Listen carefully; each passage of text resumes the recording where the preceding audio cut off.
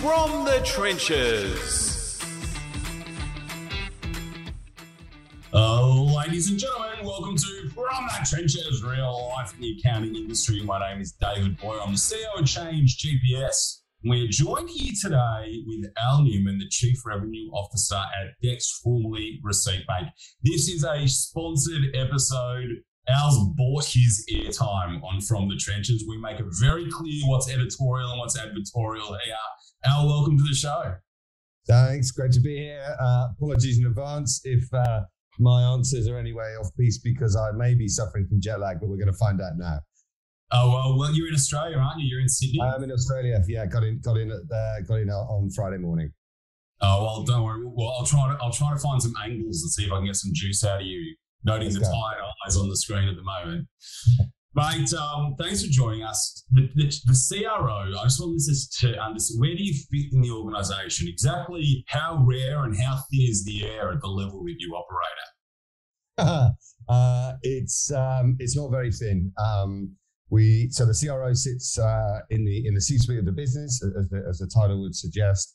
And my job is, and I look after all types of revenue within the business. So the acquisition of new customers, retention of customers, customer success, account management, and delivery of the services that we provide. So everything that touches the customer sits within my remit.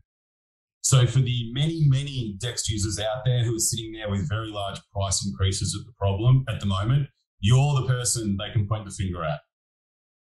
Yeah, if you like. Or they can point it at their local general manager, but ultimately it's my responsibility, yes. I want to talk a little bit about the Dex journey. Receipt Bank was hugely popular. The orange machine was well known, well liked, and well trusted. And it's sort of had a bit of a bumpy ride in recent times. I want to first talk about the rebrand away from Receipt Bank into Dex. Why? Very simple. Receipt Bank was, as you said, a very strong brand, but it did one thing and it said one thing. And over the last 2 to 3 years, we've acquired other companies and other businesses and other apps that do different things. And so Receipt Bank itself didn't reflect the vision of the company, the multi-solution sort of strategy that we had. And a rebrand is a good opportunity to tell the story in a different way, enhance the narrative. Receipt Bank is still very much our core product. It's well loved. It's still selling and growing fantastically, but we had to have a name that represented more than a single product that we had. What is Dex now? You got all these other bits and pieces, all these other products. I actually think it's going to solve a problem for us in my company, but what is it? So Dex is a multi-platform solution now. Those of you that know Receipt Bank, it's the preeminent pre-accounting tool. We acquired another business called Xavier Analytics, which has become Dex Precision, which is a health check data fixing tool that sits across either Xero or QBO, analyzes all the transactions and basically, in short, data that comes through bookkeeping and general ledgers is often weak and riddled with errors. And it fixes them. It tells you where they are, it helps you out, etc., so that you can be more efficient. We then acquired a company called Greenback in the US, which is a online sales reconciliation tool. So the job of that one is to replicate what we do in the cost space for Dex Prepare in the online e-commerce transaction space. It's an absolute minefield for businesses and accountants to go off to 50 marketplaces and reconcile all the data sets, and we take care of it. The Dex name doesn't mean a particular, it's not a verb or a noun or anything in that sense. It's a good name, it's a short name, but the marketing should represent what we do and the product should stand up. It's not really about the name. And marketing will shoot me for that, probably. You use the phrase pre-accounting, not such a popular phrase in Australia. Is that bookkeeping? Bookkeeping automation, pre-compliance maybe could be a better word. Sorry if I've missed it down in Oz. But yeah, it's about taking that real-time data through, constructing it in a state where the accountant and bookkeeper can give the advice. I think that there are many organisations and groups in Australia trying to rehash or rebrand bookkeeping as something else. But as far as my opinion, as far as customers are concerned, when they jump on Google, they Google bookkeeper. That's what it is. Yeah, I think the challenge with that, if I'm honest, is factually that's what it is. But what it means to a business is so much more. The connotation of bookkeeping can be, you just add stuff up in a ledger. Well, that's not what it is, right? It's taking all those data sources and turning it into advice. So I understand why people want to rehash, but yeah, fact is you do put it all into a ledger, but the good bookkeepers and the good accountants is what they do with that information. The next big change that's happened in Dex World is a price increase. And if I was having this interview with you 3 years ago, it would be very different. 3 years ago, I was a practitioner that used your software. Now I'm the CEO of a tech company who's done his own price increase. Ours was at the absolute top end, 120%. We hadn't put our prices up for 10 years and we went through that process. So I now come with empathy for you as well as your customers. What is happening what is your opinion of the cost of technology? My opinion of the cost of technology. Ultimately as a revenue officer, I would try and spin that back to you. And it's the value of the technology rather than the cost of technology. But I know that doesn't wash when you've got a change in your bill, right? I have the same with my energy bills as a a consumer. So I understand.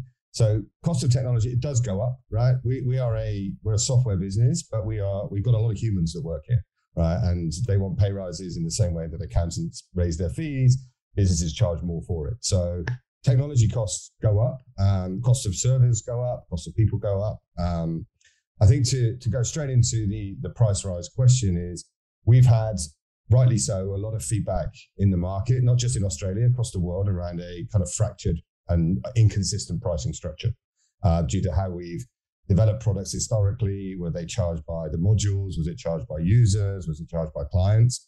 And the single biggest feedback that I've had since I joined is very inconsistent pricing. And that bothers people because, does my peer down the road have the same solution? Is he paying more or less for it, et cetera, et cetera? Does she have this module or not? And so we're trying to harmonize the product and the pricing, and we're trying to give a clear and consistent usage-based meter so that, as your usage grows, you pay a little bit more as your usage grows, and it scales down with the more you use, which is it's not an unusual model. But I totally understand it's difficult when people see what looks like a large rise, but we've got to take and move into a consistent approach that's fair to everybody, every single user that we've got in the business. Is the problem of inconsistent pricing, which accountants always find out because we all get together and talk and we know what's going on, is that problem bigger than a, say, 500% price increase, which is, I think, what some of your customers on the very old original plans are copying? Is it bigger? Not if you're the person receiving it, right? Well, it's very easy for me to sit there and look at, we've got 12,000 accounting firms globally using it. We've got over 1 million users, 500,000 clients, businesses on the system.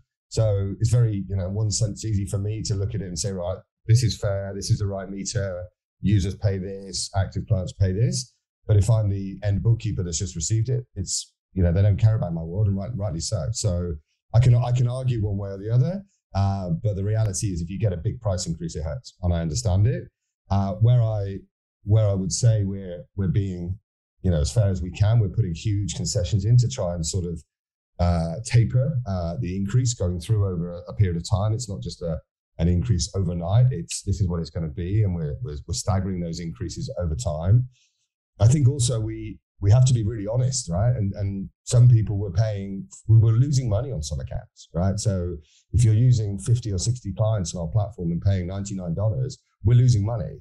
And we pride ourselves on having the fastest solution. It's the most stable, right? It never goes down. It's always there. The support desk is strong. We develop the product, we invest in it. And in order to do that, it's got to be a sustainable business. And to get to that point, we've got to equalize. So it's really difficult, really difficult. But I think by the end of this year, we've been going through this process globally. And by the end of this year, we'll be in a position where we've got a very structured pricing model that everybody should be on by then, or the 90% of people will be on. And people will know what they pay and how much it costs to grow. A rare part of our podcast, Alex, I don't just ask questions or proffer my own opinions. In fact, it started because me and Paul were just angry accountants who wanted to be heard. Okay. I think we're a bit more nuanced now, but here's my advice to everyone out there running a business in the accounting industry. Plan a 10% increase in software prices every year in your P&L across the board. It's just going to happen. It's just going to keep happening. If you're frustrated and angry by it, Go sit in on the Ignition or Change GPS webinars that show you word for word how to reprice your clients so that it doesn't impact how much money you take home to your family. It's just the reality of business at the moment. Agreed. And as a software vendor, we get this from our vendors, right? Our big CRMs have got long-term contracts with those prices baked in. Our server costs, be it Amazon, be it Microsoft Azure, it's all baked in. Software costs go up. So I think it's really good advice. As long as you're doing that to your customers as well, their prices go up, right? Tradies' prices are going up. I'm having a renovation done. It's costing a lot more this year than it did last year because costs go up, and it's hard. And there are solutions out there, some of which we have that can help you with that. But I think it's very sound advice. I think one of the other things that makes this industry a bit more challenging to sort of navigate around pricing is not everyone charges the same and in the same way, right? Some people wear the cost of technology in the accounting firm. Some people on charge at cost as a disbursement, and some people mark it up and make a margin. So it becomes, depending on the type of firm you are, can determine whether these price increases are really easy to consume or not. So I think your advice about baking in a price rise is very sound. The markup and on-sell model, I think, is going out of fashion. It was really popular when firms first started. The first move of firms started offering tech solutions for their clients where you could buy bulk in Xero, and Wayne Schmidt would stand at an event waving his hands, talking about the massive rebates that you got as you grew up the Xero Partner Program. I think Dex did it as well when you first sold your big receipt bank, sold it big bundles. The marginal cost was so cheap. Some firms have baked it in. With prices going up, you've got this cost base that you can't control, and you have to have a difficult conversation with your customer about software costs because you're taking a margin when you've already got 30 other difficult conversations you might need to have with them as well. It's a tough business model to keep on top of if people are still running it. It really is, and it can get harder. It can be very hard if you're a small firm because it's not your core business, and it can be hard if you're a big firm because you're managing huge. There's a firm I know in the UK that manages something like it's £150,000 a quarter disbursements in software. It's almost a full-time job for somebody, and accountants as a rule don't go into it, to their profession to do that, right? So it's hard, and we understand that. One of the interesting things I've noticed over the years, and I think it's happened with various levels of success, and I actually don't envy a supplier to the accounting world like Dext, because you need to sell to accountants and you then and BAS agents or pre-accountants, and you then have to get them to sell to their clients. Do you ever sit back and think, geez, accountants are really busy. This is actually a bit tough. Maybe we should take our foot off the pedal for a little bit? Because they're your sales force to an extent. Yeah, it is tough. And we try and we try to help as much as possible. Like we write content to help accountants or BAS agents to share this content with their end clients. Some firms take the approach, we've got one end of the scale. You've got firms that won't accept a new client unless they're using, for example, Xero, Practice Ignition or Ignition now, and Dext. And you've got others where it's very much a choice depending on the end customer. So foot off the gas. I wouldn't.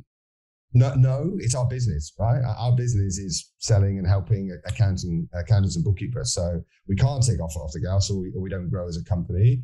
I wouldn't like to think we're sort of pushy and aggressive, right? We don't force people to buy it. But yeah, it is a tough channel because accountants, more so over the last 24 months, have had bigger fish to fry than what type of bookkeeping solution they use, right? They've had the pandemic to deal with. Now we've got all the cost of living crisis and energy costs changing, supply chain things to deal with, and so software becomes almost a frustrating part of something they have to deal with, and our job is to make that as easy as possible, but it's not easy. I always felt that. Thank you for that very honest answer. Actually, I've always felt that Dex fit within the BAS agent community really obviously, and that it kind of always struggled to find its real value prop for accountants. There are niche accountants who specialize in tech solutions for their clients, and if they do it, everyone who does it reports how in demand it is. But eventually they need to hire someone to manage it, and that skill set's very hard to hire for. What's the value prop at the moment for Dext for accountants who they might say to a client, "Oh, check this out, it might be good for you," but then the client's left to their own devices to integrate, implement, set up. And then usually it's the accountant who gets frustrated because it's set up wrong, implemented badly, and ends up creating more work than the old way. Where are you sitting with accountants at the moment? I think it's very different. I mean, I have a kind of global lens on it. And if I look at our global business, we are sort of boots on the ground, as it were, in UK. From France, the trenches. Canada and the US. What I've noticed is actually the Australia and Canadian regions act very similarly. Like the structure of how accountants and bookkeepers interact together, the topography, demography, geographies are very similar. You have a huge volume of bookkeeping firms, but the sort of like the mid-tier firms are smaller in volume than maybe the UK and in France. So my job is to look across and develop these value propositions for all aspects of them in all regions. I think ostensibly my view is, and I try and step back and say, look, if I was back in business, I had a small business before years ago. I had a coffee shop and a bakery. Would I use Dext? Would it have made my life any better? Yes. Would I buy a bagel and a coffee off you? Probably. That's really kind, but there's a reason I went back into software. bad pricing, bad supply chain, and average coffee. But anyway, so I think the value to accounting firms, I would argue, yes, there is an investment in the accounting firms to do it, but I would argue that without a shadow of a doubt, any firm, any business that is properly set up, Dext Prepare in their end business is going to be more efficient, and it's going to make it easier for the accountant. It's end of. And it's our job to make that setup and transfer that value to the accountant to want to invest the time in doing it. Because especially, and I think it's similar down in Australia, but more, hyper prevalent in the UK, there's a huge, huge talent problem with bringing new bookkeeping and accountants into the space. The talent problem is enormous. And so if we can build a solution that does the grunt work, as it were, like the processing of the transactions, at 10 times the speed of a human, which it does, then we've got to be onto a winner. But our job is to find that very small minute of time in an accountant's day to persuade them that it's the right thing to do. Innovation's an interesting topic at the moment. I'm sort of developing my own ideas. I suppose at a macroeconomic level, I think Australia plays innovation pretty safe most of the time. For macroeconomic conditions, mainly, we can dig stuff out of the ground and sell it to somebody else for a huge profit and a huge margin, and that just kind of saves our economy time and time again. And also, property prices just seem to never ever go down here. So at a household level, we don't have much of an incentive to take on risk. But in the tech world, we might do a show on that as I start grandstanding a little bit more about that, watching the Australian election at the moment. The role of innovation, though, in a tech company is pretty interesting because there's this expectation in the customer base that if you don't release new things, you are going backwards. And it's insane because the thing that you have might be brilliant, massively underutilized by the customer who's got it at the moment, solve all of their problems, create a huge return on investment to it. But there is this perception that if there's nothing new coming out, if they don't have something to talk about, then they're becoming maligned, they're probably maybe going backwards. Oh, they must be doing badly. They don't have money to invest in product. Accounting, they're pulling out. They're leaving. Yeah, they can't keep their staff. There's just a churn. Oh, he used to be there. She used to be there. She's gone. It's like I hear these stories all the time. So, in your space, where is the innovation? Where are the new products? What's going on? So, top level, in the last 2 years, we bought two very, very good companies, right? One was Xavier Analytics, which is very, very strong in the post sort of transaction area. And then Greenback, which I mentioned, which is now Dext Commerce, which is the online sales rec. So we bought a couple. As you grow as a company, you've really got to get the buy, build, or partner sort of strategy right. You won't build everything forever. And there's a reason why startups start, right? They're better at it than some of the bigger companies like we are now. So there's those two. I think innovation, you're absolutely right. I think just to sort of go off a little bit, what accountant I spoke to said one day he got 85 vendor emails in his inbox, right? Some of them were new vendors trying to sell him some stuff to change his world. some of their existing vendors trying to meet up to re-explain to him that what he bought will change their world. And others were saying, why did you leave us? We could have changed your world, right? And so this all goes back to how very, very busy accountants and bookkeepers are, and how vendors need to understand that technology is a solution that should just go in, work, and get the job done. And they don't necessarily want to hear from you every day, but you need to be there when they need you. So for example, in DexPrepare, our extraction stability and turnaround time, the thing that is very, very important to accountants, the speed at which it takes that receipt, how accurate it is, and how quickly it gets it into the system and into the ledger, has improved by, 80% over the last 3 years, right? We can't market that as innovation. That's just expected of us as a vendor that says we do that really well. So there's loads of that stuff going on. There's an ABN check that's just come out in DexPrepare, the ABN validator, right? That's really hard to go and do a boat party about, Dave, right? Because who cares, right? But that is being told. Accountants and bookkeepers in Australia telling my team, we love it, thank you. But is it innovation? Come on, not really. We've just launched in our top product a Practice Insights, which takes the client view into more detail. So all about efficiency and automation. Which of your clients are submitting late? How can you have a conversation with them about being more efficient? Why haven't you got these categorized? Why haven't you auto-published them? I could argue for an hour that that's boring and dull, but hyper efficient. But it's really, really important stuff on feedback from customers that they want us to build. But there comes a point where you can't badge everything up as innovation and stick a huge PPC ad around it all. It's just really good stuff. The product's moving forward and it's making a difference. So it's hard to badge everything as innovation, but man, we are. There's no doubt about it. The product is continually getting better. How long have you been at Dex for? 3 years. 3 years in August. 3 years in August, yeah. It's pleasing to know that a C-level executive that's been at Dex for 3 years is aware of the famous Receipt Bank boat parties of years past. I think many people, myself included, are looking forward to an invitation to the next one. A very good night out, a really good example of venture capital-backed tech knowing how to spend their money. A really good example.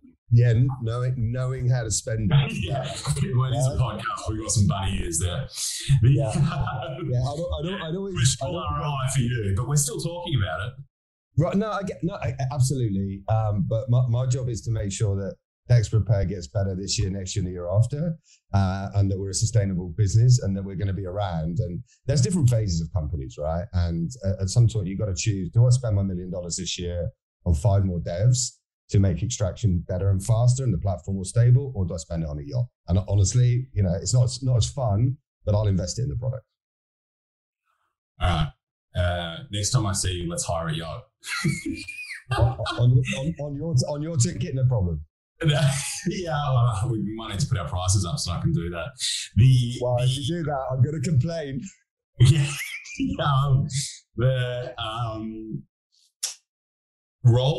The funny thing about Australia, and I don't know if this is a global thing, but I expect the UK is pretty similar.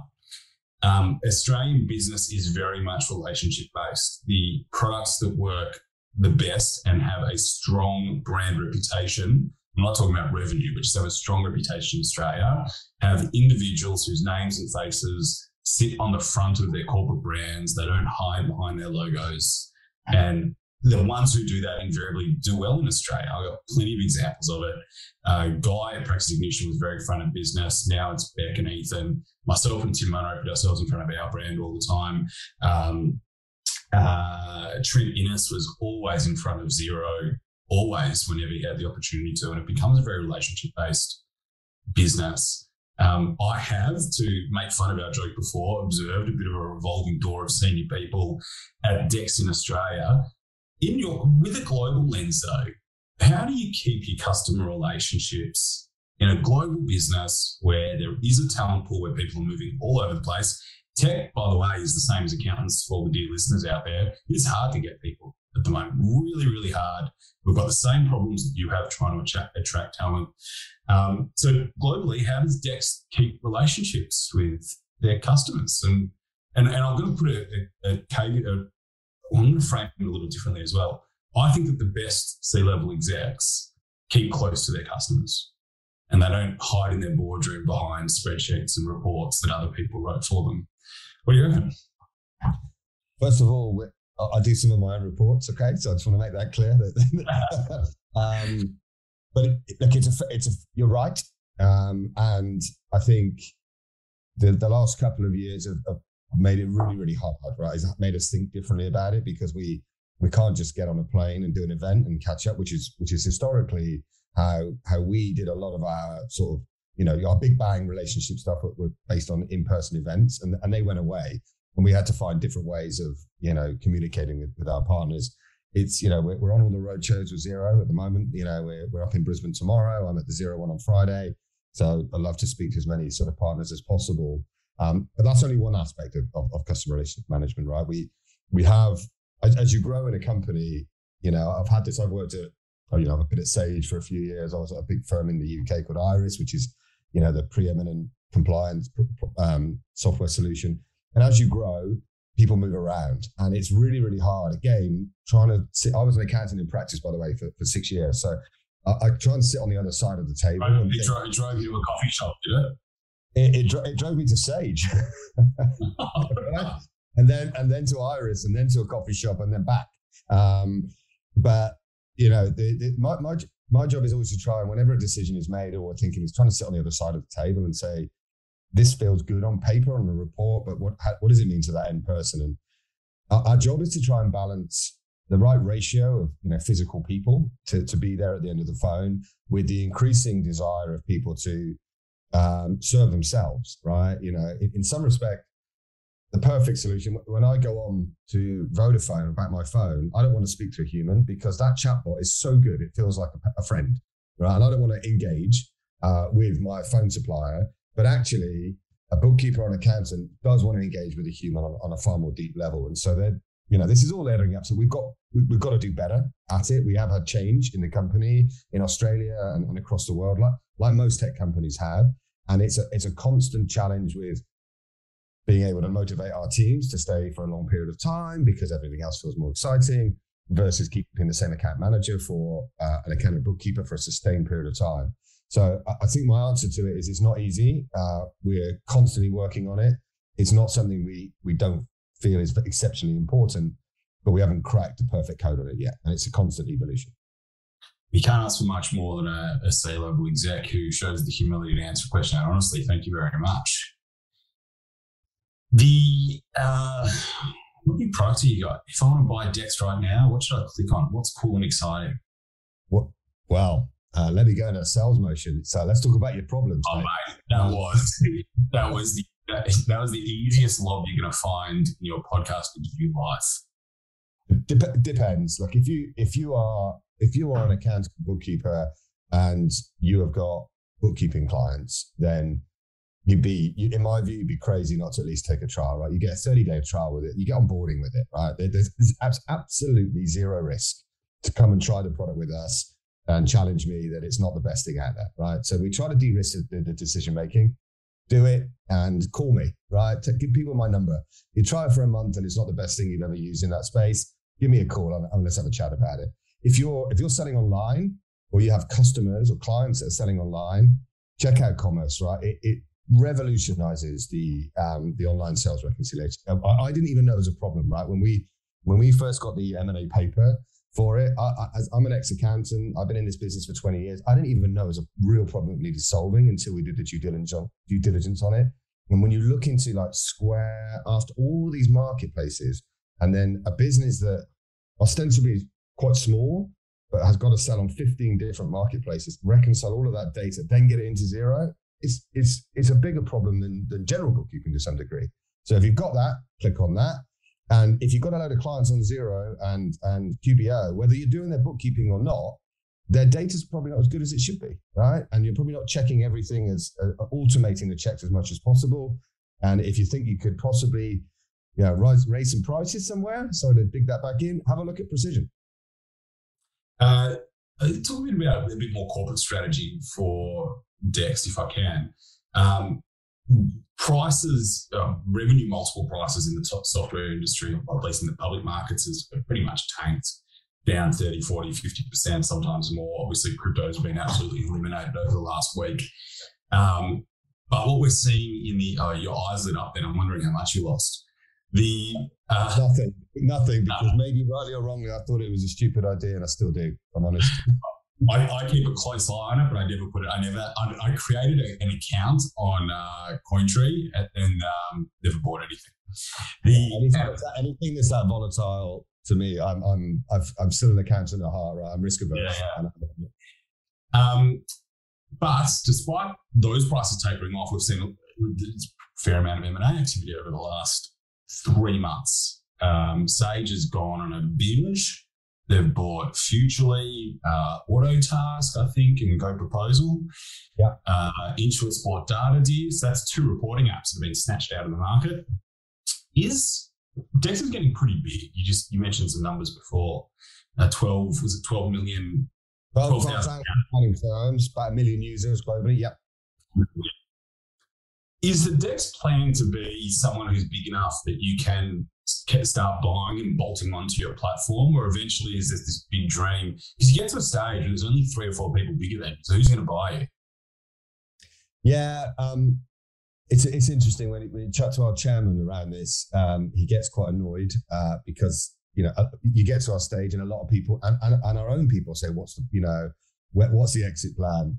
And he said the exit plan is build a bloody good company, and the rest of it will take care of itself. So that's quite a sort of a swervy type of answer. Mate. It's a kick and hope in Australian parlance. Right. No, it's look, we bought 2 companies, right? And the job for those is to integrate those 2 businesses in and make sure they fit in with the strategy. We're always on the lookout for complementary products, right? But I think what's regardless how big you get, what you have to do is you have to tick a box, right? When you look at another company, is does it ladder up to our strategy and our mission? And our mission is to help accountants and bookkeepers serve their clients, right? Now, that could be with a product that works in the business, such as Dex Prepare, such as Dex Commerce, and works with the accountant as well. It could be a product that works purely for the accountant, like Precision, right? Clients don't use Precision in that way.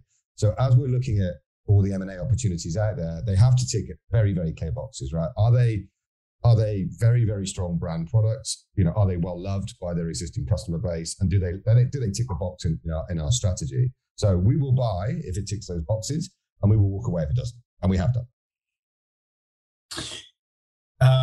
Any final message you want to share for the dear Australian? And we've got a few UK listeners out there, Al. Okay. No specific message other than that if you're in Brisbane at the show tomorrow, I'd love to see you. And if you're at the Sydney event on Friday, I'd love to see you as well. But the feedback that we get is not unheard, right? You've raised some of those questions on the cast today. We don't get it right all the time, but we listen and we're trying to get the things that we need to get better. We're working on, and the stuff that we're doing well, we're trying to carry on with. But under no circumstances are we not heavily present in the Australian market, because I know that's been some feedback on some Facebook groups. But let me, come and see us. Give me a call. There's a decent sized team down here trying to look after you. So we're not going anywhere. Right? Australia is I think our second biggest market, and so we're not going anywhere. We love it. Sorry, mate. I can't let that be the last question because you just touched on something. Well, are Facebook groups your friend or your enemy? You can ask that question to literally any software vendor. They can be both, right? I think you will never please all the people all of the time. And the way that I look at it is if somebody is unhappy enough to go and post something in a Facebook group, they're either uncomfortable having a conversation with directly, that's our fault, right? Or you've done something enough to annoy them enough that they've had to post it in public domain, that's our fault. So the short answer is they can be both, but they're very, very good for us, because what you get certainly in those groups that we're not contributing to, which I think are a really good idea, by the way, they're not sponsored, they're not controlled, there's no secondary sort of feed going into it. I think they're excellent because you get reality and you get raw feedback, and it's our job to deal with it. So they're frenemies, those groups. They're the best role that they play if you are particularly a sole practitioner. They cure your loneliness. And I think sometimes just ask questions in there that I think are dumb, but people just want a voice. They just want to be heard. They just want to find some camaraderie. And I can probably be a bit more specific on my feedback than you. When they turn into a pylon, which they often do, they are as bad for the mental health of the support teams of tech, the tech that you're using, of the person you're trying to engage with, as anything. And I've experienced that. I've seen it. And I wonder, I look at some of the language that people write in Facebook groups, and I wonder, would you want your kids talking to people like that? It gets quite severe sometimes. And I think you guys copped it. Yeah, we did. And then on the flip side of it, you read those groups where somebody jumps in and defends you and asks for hey guys, let's breathe here, right? Let's breathe and think about this genuinely. But you're right. At the end of the person reading that is a human on my team, and we do get upset. We are people. There are support people there that try really hard to help, and they do feel it. But as a vendor, it comes with the territory, I think, and as social media is a very easy way to to voice concerns and criticism, and that's okay. Our job is to deal with it. I think this show probably normalized and popularized having a voice and speaking back to the big tech companies. So I sowed the seeds here. I can't complain too much. Al, thanks very much for joining us on From the Trenches. If you want to find out more about Dex Prepare or the Dex products, head to dex.com, I imagine. Yep, absolutely. Yep. Head to dex.com or say good day at the road shows, or just reach out to your account manager and have a chat. Thanks very much, Al. I'll see you in Sydney at the end of the week. Yeah, looking forward to it. Thanks. Thanks again for listening to an episode of From the Trenches. David and I love to hear from listeners, so you can reach out if you've got feedback or story ideas. Get in touch. I can be reached on Twitter at Paul Meissner _ or on LinkedIn, Paul Meissner. I'm on Twitter at David Boyar, Boyar, on LinkedIn, David Boyar. From the Trenches.